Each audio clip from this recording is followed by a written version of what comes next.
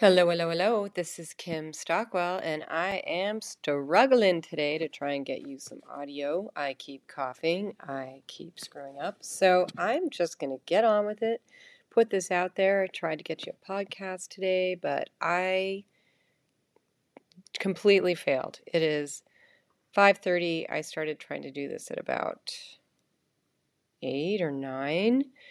And I don't think it helps that I don't have the right equipment. I'm going to blame that, but actually it's really just my own ineptitude. So maybe by next week I will have this for you. But in the meantime, I'm going to try to read this post for you, although last time I started coughing like crazy.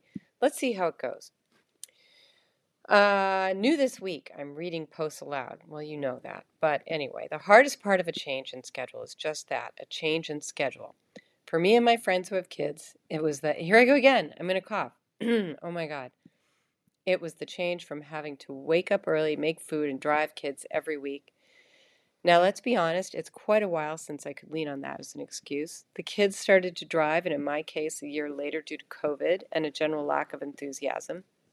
And that's when the springing out of bed and into clothing by 7-ish ended. In fact, as I write this, it's 8:48 a.m. on Friday the 13th in January.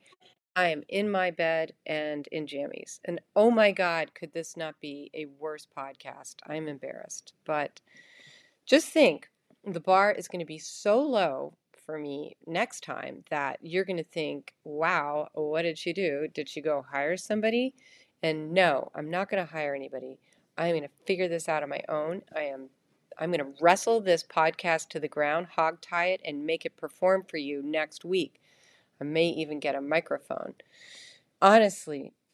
And anyway, I did ask some questions here in a poll, like what do you do in the morning? Do you leap out of bed at 6 a.m.?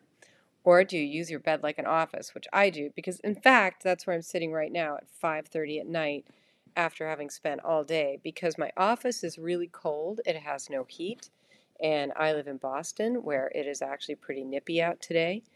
And I'm digressing off of the written word here.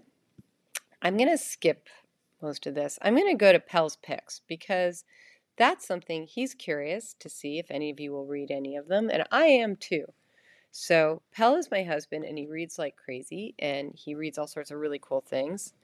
So here's the first book, Naive, Super, by Erland Lowe. And he says it's a contemplation on the nuances of life. The narrator simply presents a fairly quick, enjoyable read that should calm the reader. Oh, I think I could use that. Next one, Treacle Walker by Alan Garner. This book made me dance while I was reading it. Whizzy, whizzy, woo. Nuff said.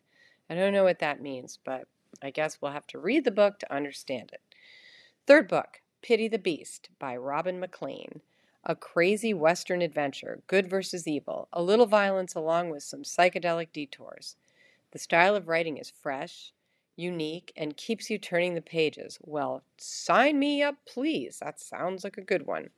Fourth book, The Seven Moons of Malay Almeida by Shihan Karunatilaka. Don't let what at times seems like a bit of a chaotic story push you away. Keep reading. It all pulls together in the end. The Booker Prize winner of 2002. I know this is true because he said he was having a struggle with it. So keep at it. It's a really good book.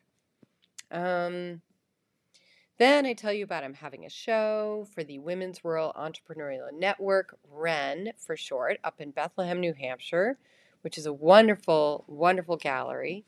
You should look at my website, kimdrugerstockwell.com, or go to my Substack, womenssurvivalguide.substack.com, and there's lots more about that on here. So I hope you enjoyed this sort of messed up reading of my last post. It's only been 4 minutes and 32 seconds, and yet it feels like a lot more.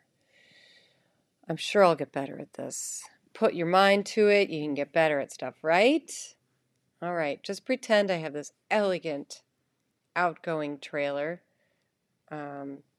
which I don't have right now. Thanks for listening.